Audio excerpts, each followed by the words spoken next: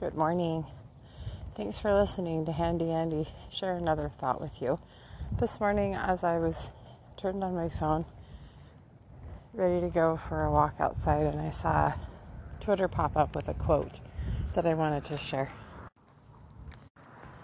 The quote is from David A. Bednar, and he is an apostle of the Church of Jesus Christ of Latter-day Saints. And in his tweet, he says, "We should find great comfort in the fact that ordinary people who faithfully, diligently, and consistently do simple things that are right before God will be blessed in extraordinary ways." I love that quote because, sorry, I'm a little bit out of breath.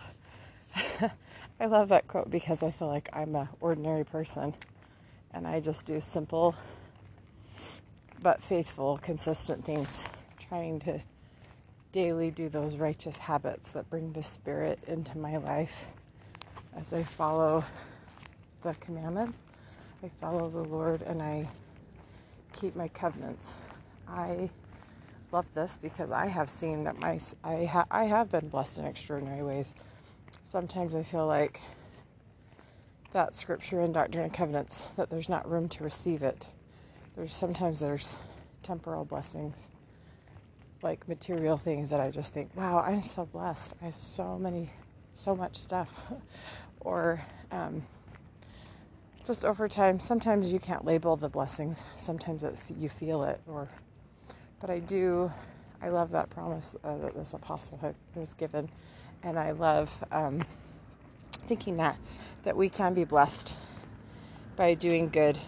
And Heavenly Father knows that. I just wanted... Oh, there's a car. Sorry. I try to pause for cars so it doesn't totally mess up my audio, but missed that one. Just wanted to share that thought today.